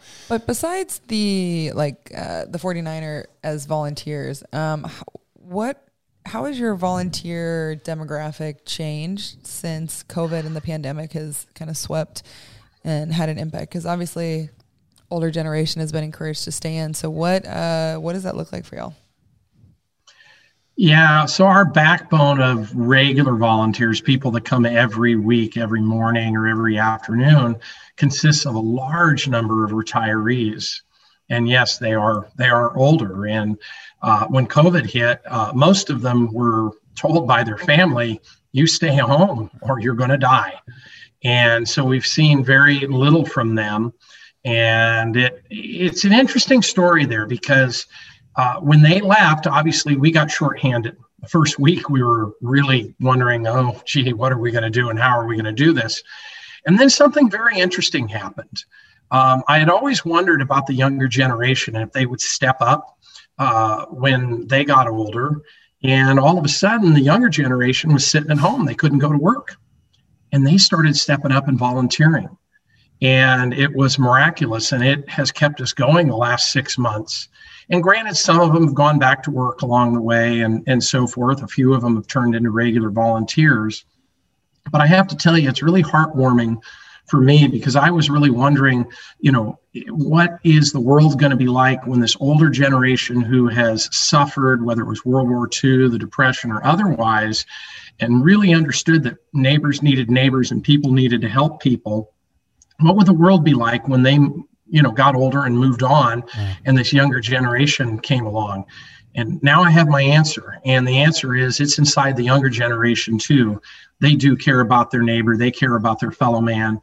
And obviously not everybody fits one size, but there's a lot of people out there who do care and will step up and will volunteer. And they've kept our ranks filled for the last 6+ months. And we're very appreciative and very grateful for that. Right. And something you said, so before we do actually this interview, we always have our pre-calls. And Bill, something you said yesterday really rocked me when you were comparing people of an older generation who have suffered with the Depression and, like you just said, World War II, and thinking that COVID is this massive, burden or situation crisis that our country is going through, and how it's like, it's just a part of who we are now, and it's this framework. And so to see people peeling back this layer of like what is the norm, and just being on social media and being disconnected and seeing how we can't live that way anymore and we can't not know our neighbors, has been inspiring, and it's pretty cool to see. I mean, one of the constant themes from our interviews is this notion about kind of we the people, you know, that we all live in community, we need community, we are the community. And there's a sense, I think, that in a way, you know, before this we were pretty isolated, and then COVID drove us into some isolation. But then I think in the context of that isolation, there was a realization about how much we all need community and we need our neighbors. And I think that time is even more prominent now, because I think the same story, when the COVID stories came out from the other agencies we've talked to, all of them said kind of that same piece. And then it was amazing when they put out the cry for help that there were people that showed up and that were willing to roll up their sleeves. And the more connected we are and the more we appreciate each other's plight and the more we reach out, then the stronger we all are. So it's been quite a piece for us. So, yeah, okay. A silver lining to the cloud. Yeah. There you go. And that's, I mean, we're still in it. That's what's crazy. Okay. So this is another thing that is very interesting to me. So how long, I mean, because obviously as executive director, we talked to another food bank, Second Harvest, in our first week, and they were saying that they were planning for COVID, like planning for operation to be extended, like COVID. What's the word? I mean the 18-month thing? Yeah, the 18-month thing. Yeah. So they're planning on, there's no post-COVID planning for them right now. They were on an 18-month kind of calendar, and then they were going to review it after 12, because they just feel like the limitations on volunteers and contact, you know, what they've done to kind of sustain their organization, they're planning kind of an 18-month window to be reviewed every 6 months, depending on, you know, the CDC and the health and all that kind of stuff. So I think that's what she was wondering about. And where's that going for you guys? Yeah. Have you guys like put any numbers out like that, or is that kind of on a calendar? We too are planning for a long haul, not so much because we don't believe that at some point there'll be a vaccine and, you know, people will be able to have contact with each other. But even once you have a vaccine and people can start going back to school and to work and going into theaters and doing these normal things again, the people who live on the edge, which is the people that we service, they will be the last ones to get back to work and get lifted out of this situation. And so even, you know, should a vaccine be available, say, next month, we know it's going to take months to get America vaccinated. That's not a 1 week task. And then once that's done and people can start living normal again, going to restaurants, it's going to take some time for life to get completely back to normal. And these people on the margins are going to be the last ones to get pulled out. Yeah. Whatever that normal is, I think it's probably going to be a little bit different. I'm just, you know, like my old days, I'm not much of a CPA type person, but you talk about accounting, right? First in, last out. And that, you know, to me, that population that you serve, they're the first ones impacted. You know, they're the first ones laid off. They're the first ones to get evicted. They're the first ones in that situation, all that stuff. And then they're going to be the last ones out, you know, so that the COVID ripple for them will probably last longer than for anybody else. So a lot of planning and foresight there. Right. And that's why organizations like ours and Second Harvest Silicon Valley are looking at 18 months, not because we're not thinking that, it's going to be 18 months till we have a vaccine, but we're thinking it may be 18 months until you start to see large numbers of people fall into a place in life where they don't need the safety net to this degree. Yeah. Start getting back on their feet and get the foundation of all those things taken care of. So let's see. Okay. So Bill, just kind of thinking about it, I guess I'll offer two questions and maybe you can touch them either way you want. Just, you know, when you have gotten to know folks who are homeless and or they are housed but on the edge and you guys are serving them, what kind of life situations, are there any of the systemic issues that are out there that are kind of chronic that typically trip people up? And then part two would be just, are there long-term solutions that you guys are involved in and or that you would advocate for? Well, there's a variety of reasons that people end up on the margins and on the streets. And we touched on a little bit a little bit of it before. Mental health is definitely a factor, and medical issues are definitely a factor. And those are probably the top two things. There's people out there that just simply lost their job. There's people that just found themselves in a myriad of unfortunate situations. Fights with families actually puts people on the street a lot of times. So there's a wide range. In terms of solutions, unfortunately, there's no magic fairy dust to just solve this. And I think a lot of people would like to see that. I think the number of folks living on the street has gotten to a point where, at least in California, people can't not notice it. As you drive around the Bay Area, you can't get on an on-ramp, an off-ramp, and not notice it. There was a time where the numbers were smaller and the folks could hide behind the bushes and the trees and be a little less visible. And if you didn't look hard for them, you didn't see them. But the numbers have swelled to a point you can't go anywhere. San Jose, San Francisco, Oakland, or even smaller cities like Gilroy and even Hollister that I mentioned earlier and not see it. What are the long-term solutions? Well, unfortunately, it takes a number of pieces of the puzzle. Building housing definitely helps, but that still doesn't get people fed. We're in the business to make sure they get fed, because that's just a basic necessity like air and water to sustain life. Mm-hmm. Having the community awareness and having people actually care for their neighbors is actually a big part of it, because as we press our local and state and even federal officials to do things to help, to allocate funds to help, it starts with the people. I mean, we are a democracy. We go to the ballot box, we vote, and we put pressure on our politicians, and they're going to follow the lead of what the people lead them to. If the people are not aware, if the people don't care about the issue, then it's not going to be a priority for the politicians to allocate funding and do things for. That's starting to shift. That's starting to change because it's more visible now. And so, I think we'll continue to see some evolution, but unfortunately, I think the problem's going to get worse before it gets better in the short run. Right. Especially as we transition through and hopefully out of COVID with all that. Well, then, how can people help? So what would you, so if people are listening or watching, what would you ask them? How can they do something for Martha's Kitchen and or the bigger issues? When you ask how people can help, people have time, treasure, or talent. It's very rare they have all three available to give at once, but they usually have at least one of those things that they can give.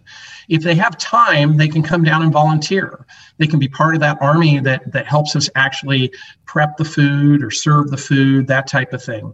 If they have treasure, it takes money to run an organization like this, and obviously donations are always welcome and help. And occasionally we run into people who have talent who are able to help in one way or another, whether it's, for example, what's happening with you guys today. I mean, you guys are sharing your talent and sharing your communication lane to help others learn about the situation. So everybody has a different gift that they can give. So there's plenty of ways that they can get involved, and all they've got to do is go to our website. There's information on volunteering, donating, and so forth that are right there. Which will be linked in the show notes. Yep. So link for how to donate money and or to sign up or hook up for volunteers would be there as well. So something that you keep saying is like, it's funny because it's one of those situations where like you hear something over and over and over, and then sometimes it just hits you kind of different. But when you're saying like an army of volunteers, I think it's interesting to think about that, because obviously in the political world right now, there's a lot of different ideas of armies and like what's going on and like where do we need to put our resources and everything. And when you think about an army, it's a massive, massive force combined of like so many different people who are so many different roles for something. And so when you think about what it's going to take to end hunger, like this basic human right that we want to give to people, like it's going to take an army, and it doesn't have to have weapons. It doesn't have to have funding. You don't have to get paid to do it. You don't have to commit your entire life to it. But thinking about how you can be a part of that army to show a little bit of love and compassion to your people, especially like, I mean, exactly what you said, like when we drive through San Jose now and the amount of people that are on the side of the road or under the bridge, like you can't not see it, and pretending that they're not there is literally the worst thing that you can do. And so whether you have time, whether you have treasures, whether you have talent, I mean, social media is a talent for so many people. So if you have the resources, like get out there and say something. Like our youth is so techie, right? So like do something with it. And so, so Call to arms by the 30-something. Excellent. The 30-something. Not quite. Not quite. October 17th, y'all. Yeah, so birthday Get ready for the birthday. Well, very good. Well, Bill, that kind of exhausts us. Anything else you want to offer that we haven't asked you about that we should have?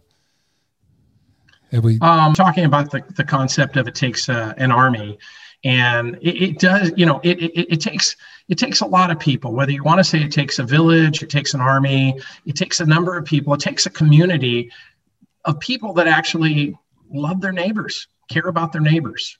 That's really what I mean by that. The other little piece that I'll give you, which you can take or you can throw out, and I talk about this. I probably should have mentioned this in the pre-call yesterday. I just didn't think of it.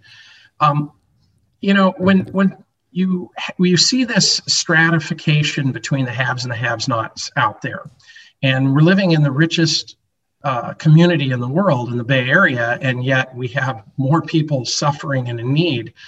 And one of the things that comes into question sometimes is the basic concept of capitalism. Adam Smith in A Wealth of Nations wrote about capitalism. There's two major parts to his book. And the first part is what most people think of with capitalism. He who works harder or has the better idea becomes more successful and basically gets more credits, money, whatever you want to call it, and gets to enjoy those things in life. But there's a second part of the book that often gets overlooked.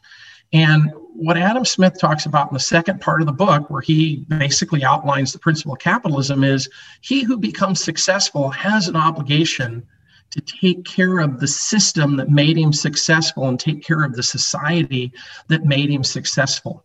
And that often gets overlooked and forgotten. And it's a very important part. And we do have corporate partners that do have philanthropic mindset and do help. And I'm talking to one right now, the San Francisco 49ers. They care about their community. They give back. They give back time, they give back treasure, and they give back talent, all to different organizations at different times in different ways. It's a wonderful thing. Unfortunately, not all organizations, not all individuals who are successful do. And that's where I was talking about earlier with that whole fear that I had about, is the future going to be a me generation? Not everyone, but there is an obligation that the successful have that's outlined in the basic principle of capitalism to support the very society and system that allowed that success to happen in the first place. Yeah. Right. The opportunity to give back. I don't know. If you rode the elevator up, when you get off, you better push it back down so some other people can get on and rebuild it. Like, how did you get there? Right. So, well, we're certainly encouraging all that kind of stuff. That's exactly right. Yeah. So bigger discussion. And so the invite is big. So whether we're a single individual in a small company or larger, that opportunity to look out the window and feel connected to that larger community and the people that are there. I remember back to the kind of Reaganism years, that as the water rises and they talked about the economy, then, everybody's boat goes up. But the reality is there's a lot of folks with holes in their boat and they end up drowning or, really struggling. And so we need to help repair some of those boats and give people some life vests and help people sustain in a longer term kind of fashion. So appreciate very much those you can insights. Do that by registering to vote. Yep. Reminder too. So we are still a few weeks away from that. So if you haven't registered, in most states you still can. And at least here in Tennessee, you can do it safe. You can do it online. You can get ballots through the mail. And early voting starts. You can do it on social media. Another, I think, 10 days here. We start the early voting here. So if you can early vote and if you can help with the polls and do all those kind of things. So, well, Bill, we really appreciate your time. Thank you so much. And thank you for all the work you and your staff and all the volunteers at Martha Kitchen do. And if we're able by Thanksgiving to participate in something out there, we'll come by and see you guys. And if not, we'll wish you guys the very best. So thank you so much. And we will contribute with talent and treasure in other ways. If we can't be there in person, then... Yeah. No doubt. We shall be there in spirit. All right. Well, thank you again, Bill. Appreciate it very much. Thank you so much. All right. You bet. Take care. Good luck in the game tomorrow. All right. Thank you. Welcome, everyone, to the next segment of our podcast. I'm very excited and honored to introduce Billy Rodriguez. He has been a volunteer with Martha's Kitchen for over 22 years. He's faced a little bit of homelessness and is now at a shelter in place, and he is here to tell his story and the work that he does with Martha's. So, Billy, thank you so much for being here. Thank you.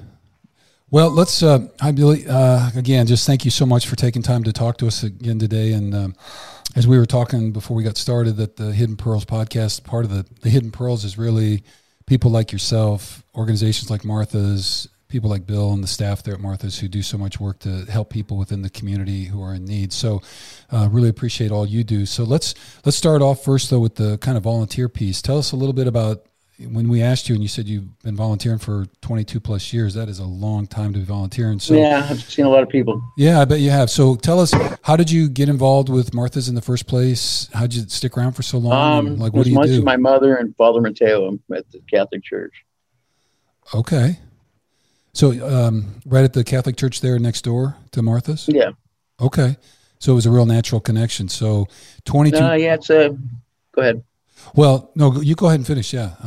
It's more of a spiritual connection with them, and then being here, you know, these people in this building are like my family. So, okay, because are the buildings are actually connected where they serve the food? That's part of the Catholic Church. There, is that right? No, actually, that's a whole different thing. We, you know.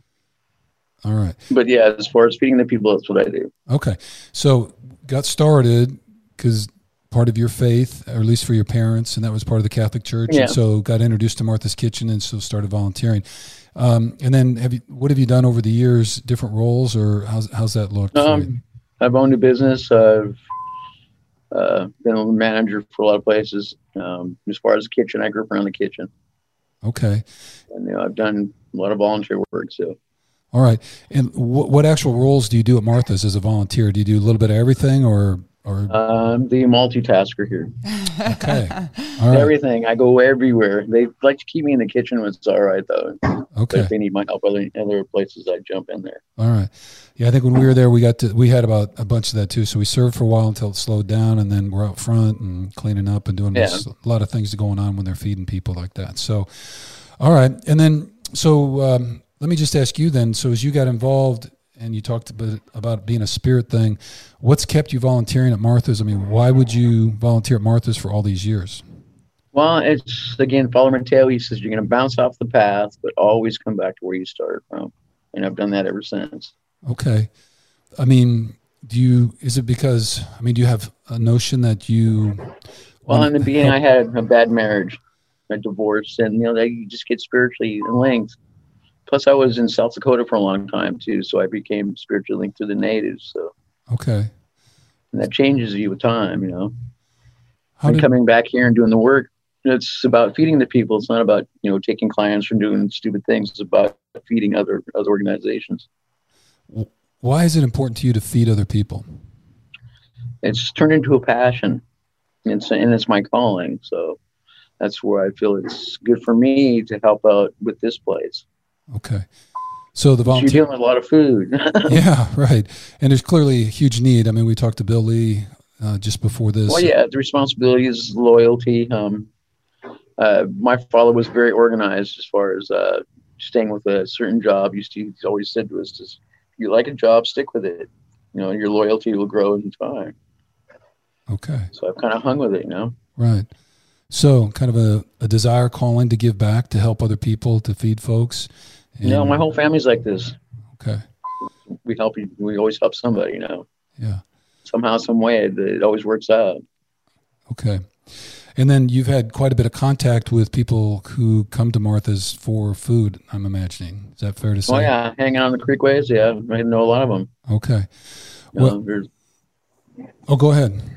They have their own, you know, problems and everything, but they still come here because we're not evil. You know, we serve good food, and, you know, a lot of them I know by personally, you know.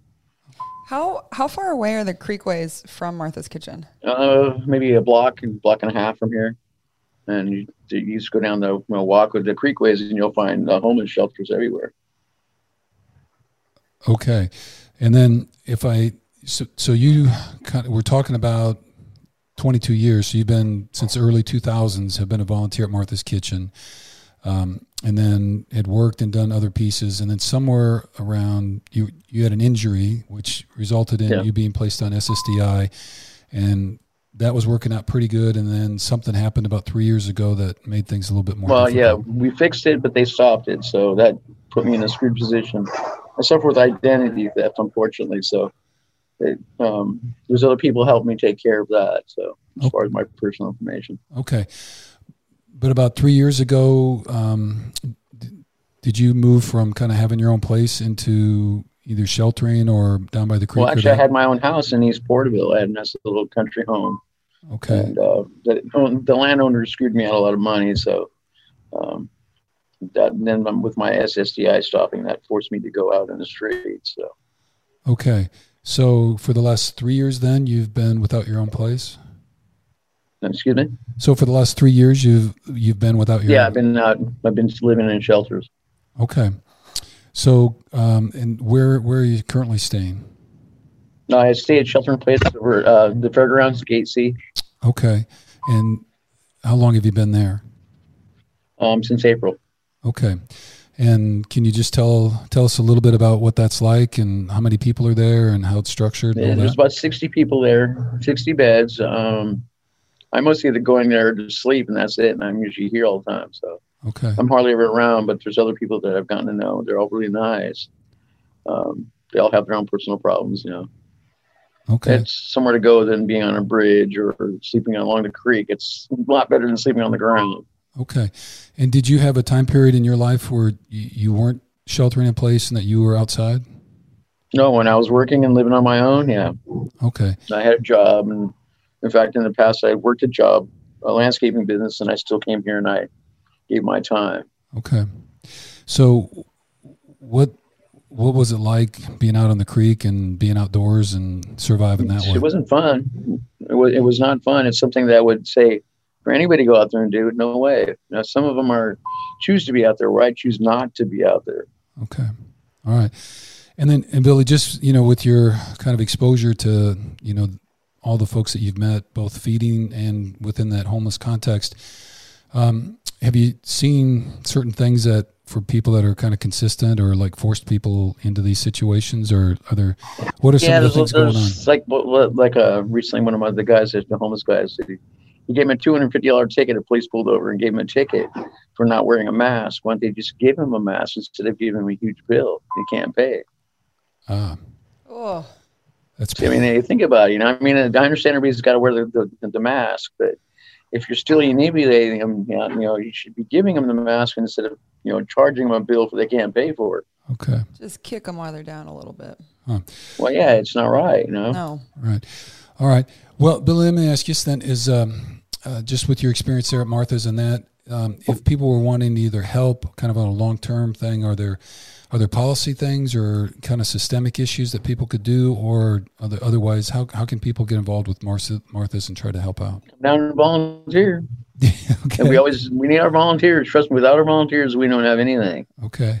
We'd have a lot of employees that have to employ more. So people like me and other people that come in, they do it. A lot of them, like the regulars that come in, it's a passion.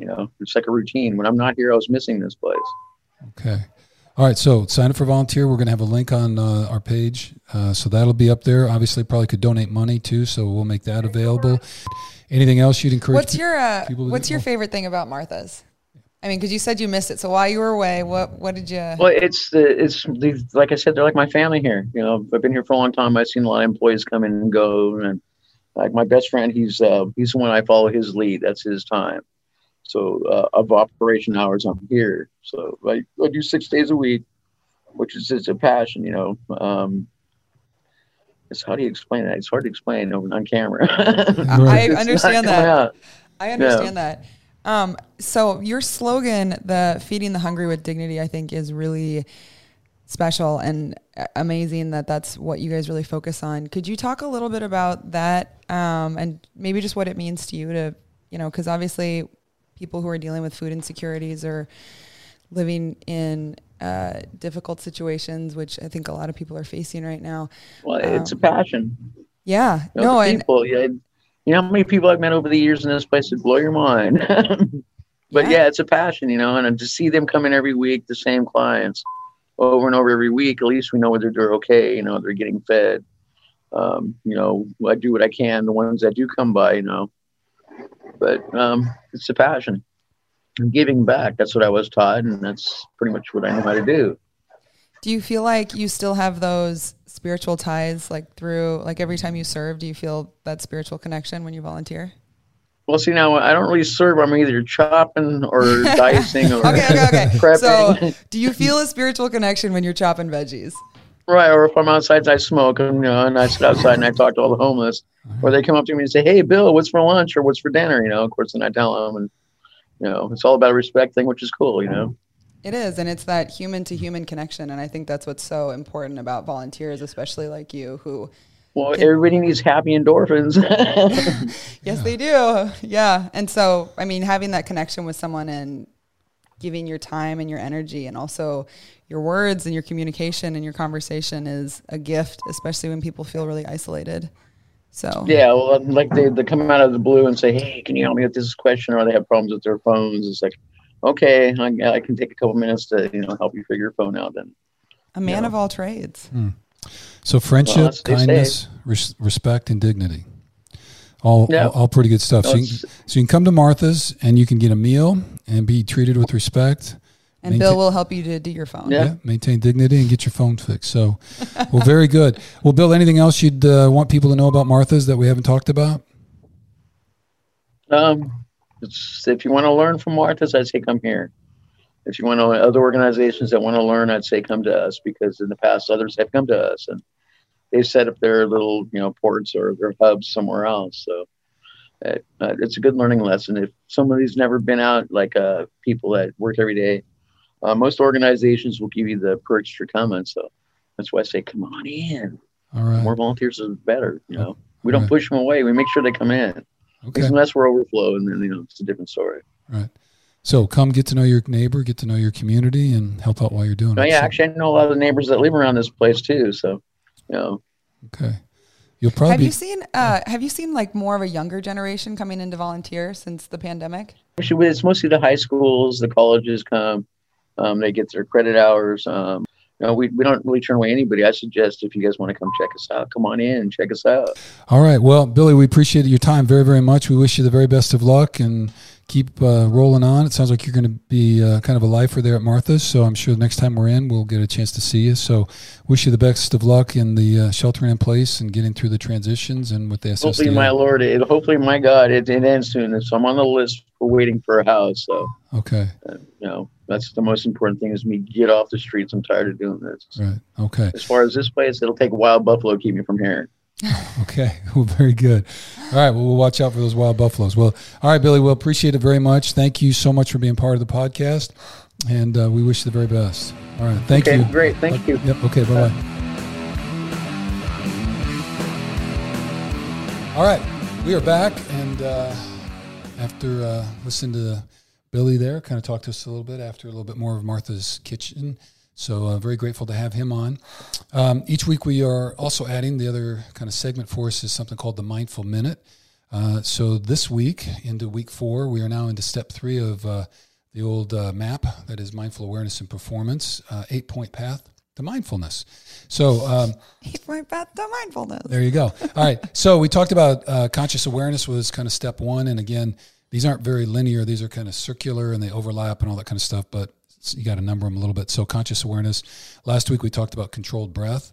And this week, kind of part 3 is what we call the calm mind. So calm mind for us is actually, it's kind of the result of the first 2. So with the conscious awareness and using our breath, we're able to kind of settle everything down. And so it means exactly that, staying within kind of the calmness of the mind. So big term for me, anyway, working on it. So I'm going to try to just talk about a little bit is something called equanimity. Equanimity. So I had to kind of look that up. But anyway, so basically what equanimity is it's like you're saying like anemone, like sea anemone. Oh, I like that too. So hey, equanimity. Mission Blue. We'll talk about that. So anyway, so supporting the ocean. Anyway, that is basically not attaching it's staying neutral with things that happen. So we've talked before about how thoughts and emotions are in and of themselves are neither good nor bad. So the calm mind gives you the opportunity to kind of just, see it, observe it, and what's going on. And so you kind of have this level of what we talk about as acceptance. Not that what's going on necessarily is okay, and you may not like it, but it's just a recognition of this is my current reality. So there's an honest and clear assessment about what's going on with it. So in that state, then you can take a little bit better look at it. And when you do it through the calm mind, then that's where we talk about the delay between stimulus and response. And so then when all this happens to you, you're not assessing. And a lot of times what we do is through our education, our life experiences, our training, our worldview, that's where we assess meaning to certain events. And if we can suspend latching or labeling or doing all that kind of stuff to these events and just be with them, then we can select out what the appropriate response might be for us. So that's really what we're kind of working on. So again, calm mind and using your breath work, your conscious awareness to stay in that kind of neutral place, not assess too much meaning to anything, and then working out of that. And again, being clear about who you want to be in these situations, and through the calm mind, you can make selective choices about how you want to respond to certain situations. So encouragement, stay calm, stay curious, and really you're constantly looking at things and asking, what's the lesson in this for me? And the calm mind can lead you to the answer. Yeah, definitely. And I think the thing that keeps coming up for me is to remember that it's a process, and you can't just decide like, okay, calm mind, zen. I wish that's how it worked. Right. That's not how it's worked for me, but it's not something like a light switch you just flip. It's a process. And so that's why we call it an 8-step path, because conscious awareness and then paired with controlled breath helps you to find that controlled mind. And yes, last week I talked a lot about a meditation that has really, really helped me. And I'd be so curious to hear if any of y'all did it, because it's so fire. But there's a big step for me to get to that calm mind. And there's like, when I meditate or when I am kind of getting in that zone, like that's sacred space for me. And you have to protect it and honor it and use it, because the calm mind can't come if I roll out of bed and scroll Instagram for 30 minutes and then just go right into my day and drink coffee. Like that's not it. Like for me, a calm mind is like, I have to wake up first thing in the morning I do is meditate. I can't get on my phone. Then I go downstairs and I take Dane for a walk. I work out, and then I'm in this flow. And it's like I clear the space from the physical, like the earthly realm, the things like the day-to-day kind of junk that gets in the way of the person and the energy that I want to be. And so to have a calm mind, it's a process. And I think that some people get so freaked out by like not having a calm mind. And this is literally I'm rolling my eyes to the back of my head if you're listening to this on the podcast. This is like the number one thing. It's like when you're a yoga teacher and somebody's like, I'm too flexible to stretch or do yoga. And you're like, well, sounds like you need it. Like, right? Like, sounds like you need it. It's the same thing, right? So when people are like, I'm too scattered to meditate. If you're using the word scattered to describe yourself or to describe an event, like I'm running around, like I'm losing it, like all this stuff, like you need to, stillness gets you there. So those are my thoughts. Okay. I guess I just want to emphasize on the point that Emma did make, though, that you just don't snap into it. It's like everything. And so for you athletes out there who are following us and thinking about the things that you're doing, again, this all connects to the conscious awareness, the controlled breath. And then when you're in your moment of stress with the calm mind, then you connect the body, and the body will respond in the way you want. And so, but again, it has to be practiced over and over and over, so that it is just like everything else you do, whether it's running or lifting weights, stretching and flexibility, speed, drill work, anything. You have to practice it, create muscle memory, and it's the exact same thing that you're doing with your mind. So working on that calm mind.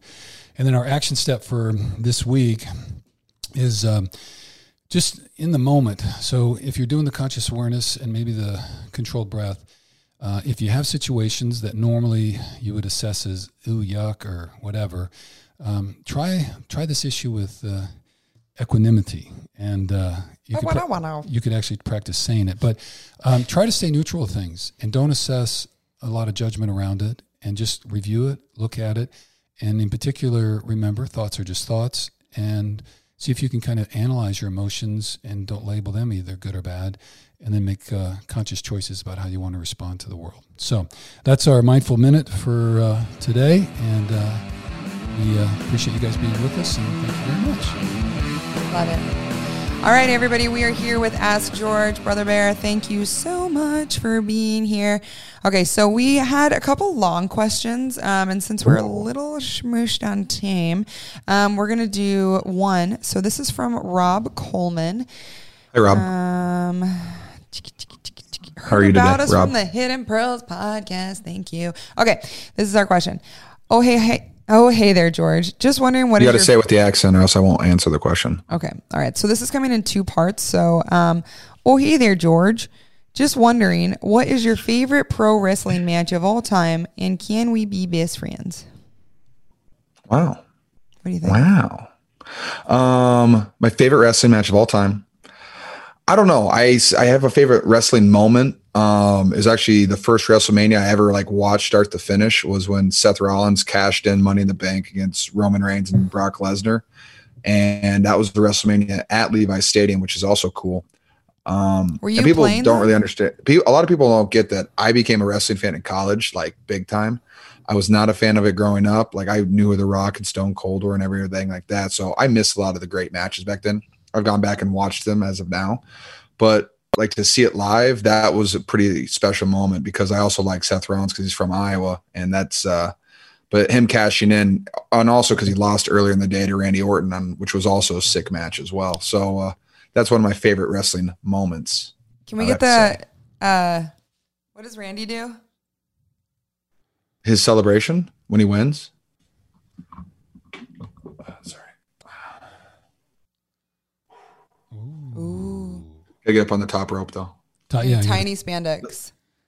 Watch out, watch out, watch out. The Viper. Sorry. Love it. I also love that you're using your microphone. It's super cute.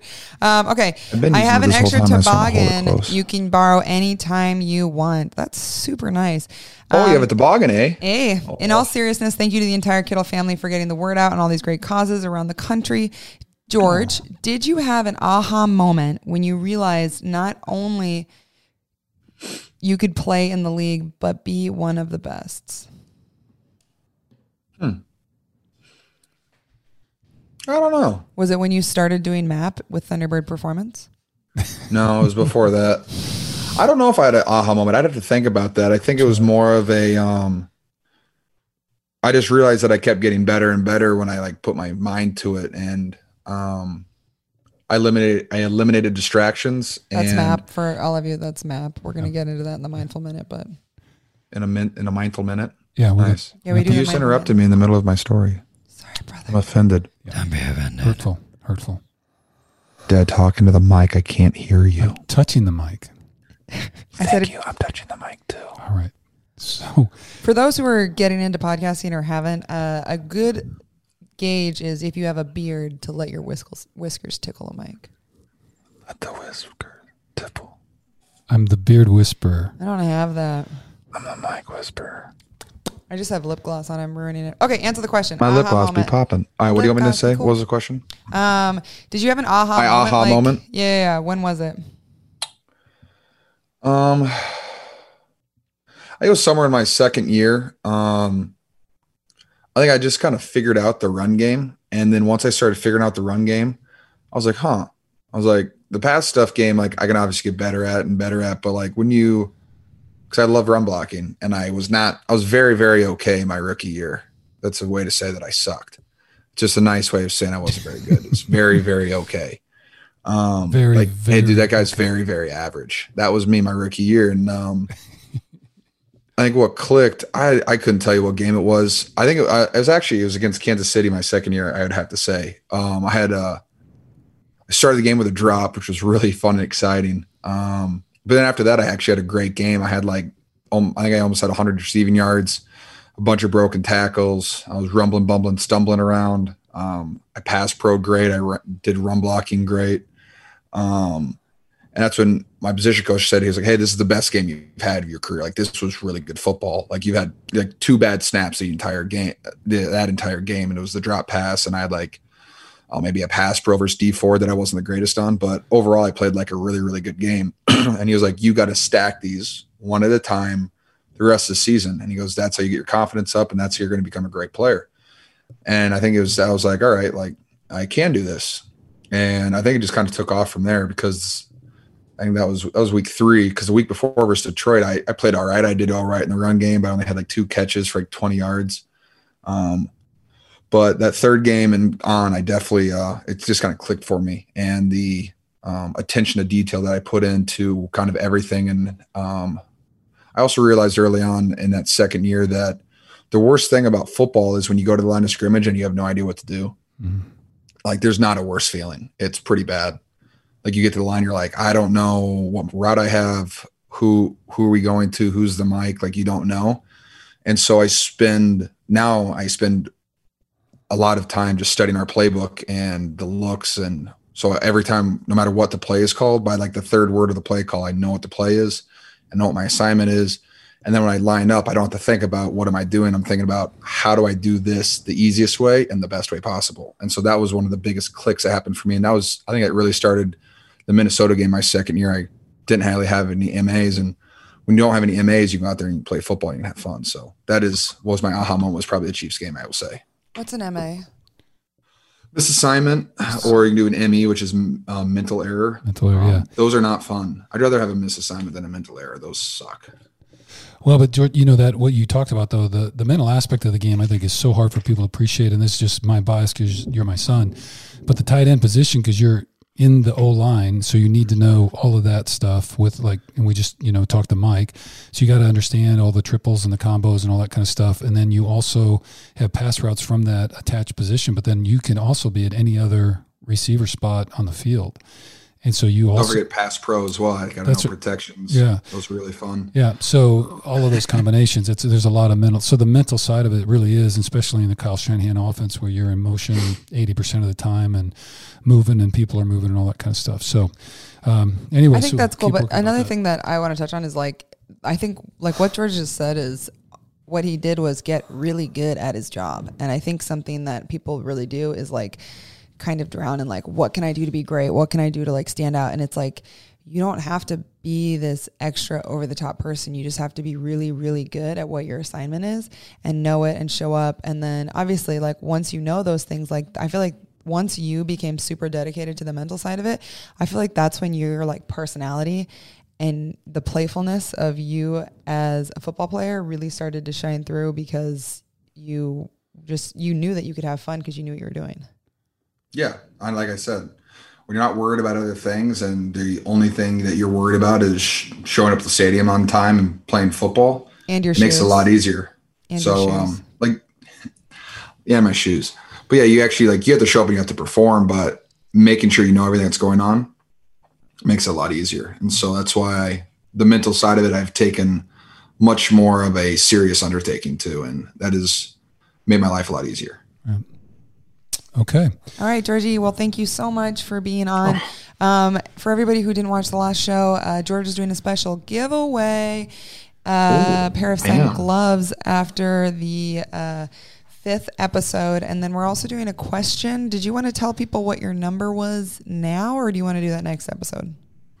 I can. I know no one got it right, so I'll just roll it on to the next episode. Yeah, let's do the next one. I don't think anybody got it.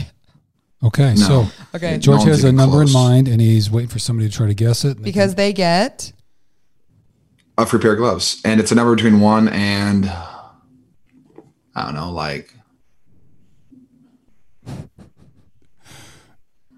there's 8 numbers in it. Whoa! Good luck. 1 in 1 million. Okay. All right, let's narrow it down. It's a 2-digit number. No, it's not. Oh, okay. Wow, they're not your gloves. I have a limited amount of 2019 game gloves that I can give out. This is true. Right. All right, y'all. Good luck. I'm a stingy MFer. So the hint is that it's actually an 8-digit number. The hint's an 8-digit number, and all the numbers in it have something to do with me. Ooh, there's 2 big hits there. Do they have to all be in the correct order? What do you think? Well, yeah. Okay. Of course they do. I'm not going to make it too easy on these guys. What are you talking about? These are cool gloves, y'all. All right. They're very cool gloves. All right. Well, thank you so much, Georgie. We love you. Stick around. You look good at Mission Blue. Thank you to Mission Blue for the t-shirts. It's soft, it's comfortable, but we really like their mission, which is to save the ocean. So thank you so much for that. Donate, do everything you guys can. But yes, thank you. Keep our oceans clean. And that is it for me. I will see you guys later. And I'm just going to let you go with the sweet serenity of my voice. Ooh. Have a great day. That's Have a really great week. Take a deep breath. Panda- Get you some Panda Express. Drink some and enjoy Bud Light it. All right, man. We love you. We'll see you later this week. Hey, yeah. Oh, You done? Bum, bum, bum, bum, bum. All right, see you guys. I love you. Oh, this is the end. Okay. And action, take 87. Action. Hey, thanks for joining us for episode 4. I just suddenly had to start. It just kind of flashed there, episode 4. But anyway, of the Hidden Pearls podcast, very glad that you watched the show. I hope you enjoyed it with different folks we had on. We will be in the Bay Area, so this is week 4 of the season. Niners got the Eagles coming up. And then after that, 2 more home games. So we will be here in the Bay Area. We'll be looking at local charities. Next week we have a new Niner and a new charity. And really encourage you to tune in and listen to us for that. And again, get registered, go vote. And you can find us on Instagram, Hidden Pearls Podcast, or ThunderbirdPerformance.com. That's where all of our map, our Mindful Minute pieces are from. And also you can just see great photos of our family. There you go. So anyway, All right, y'all. Thank you so much for Have a tuning great in. week. And go Niners. Thank you. Cut. Oh. Now cut. Cut.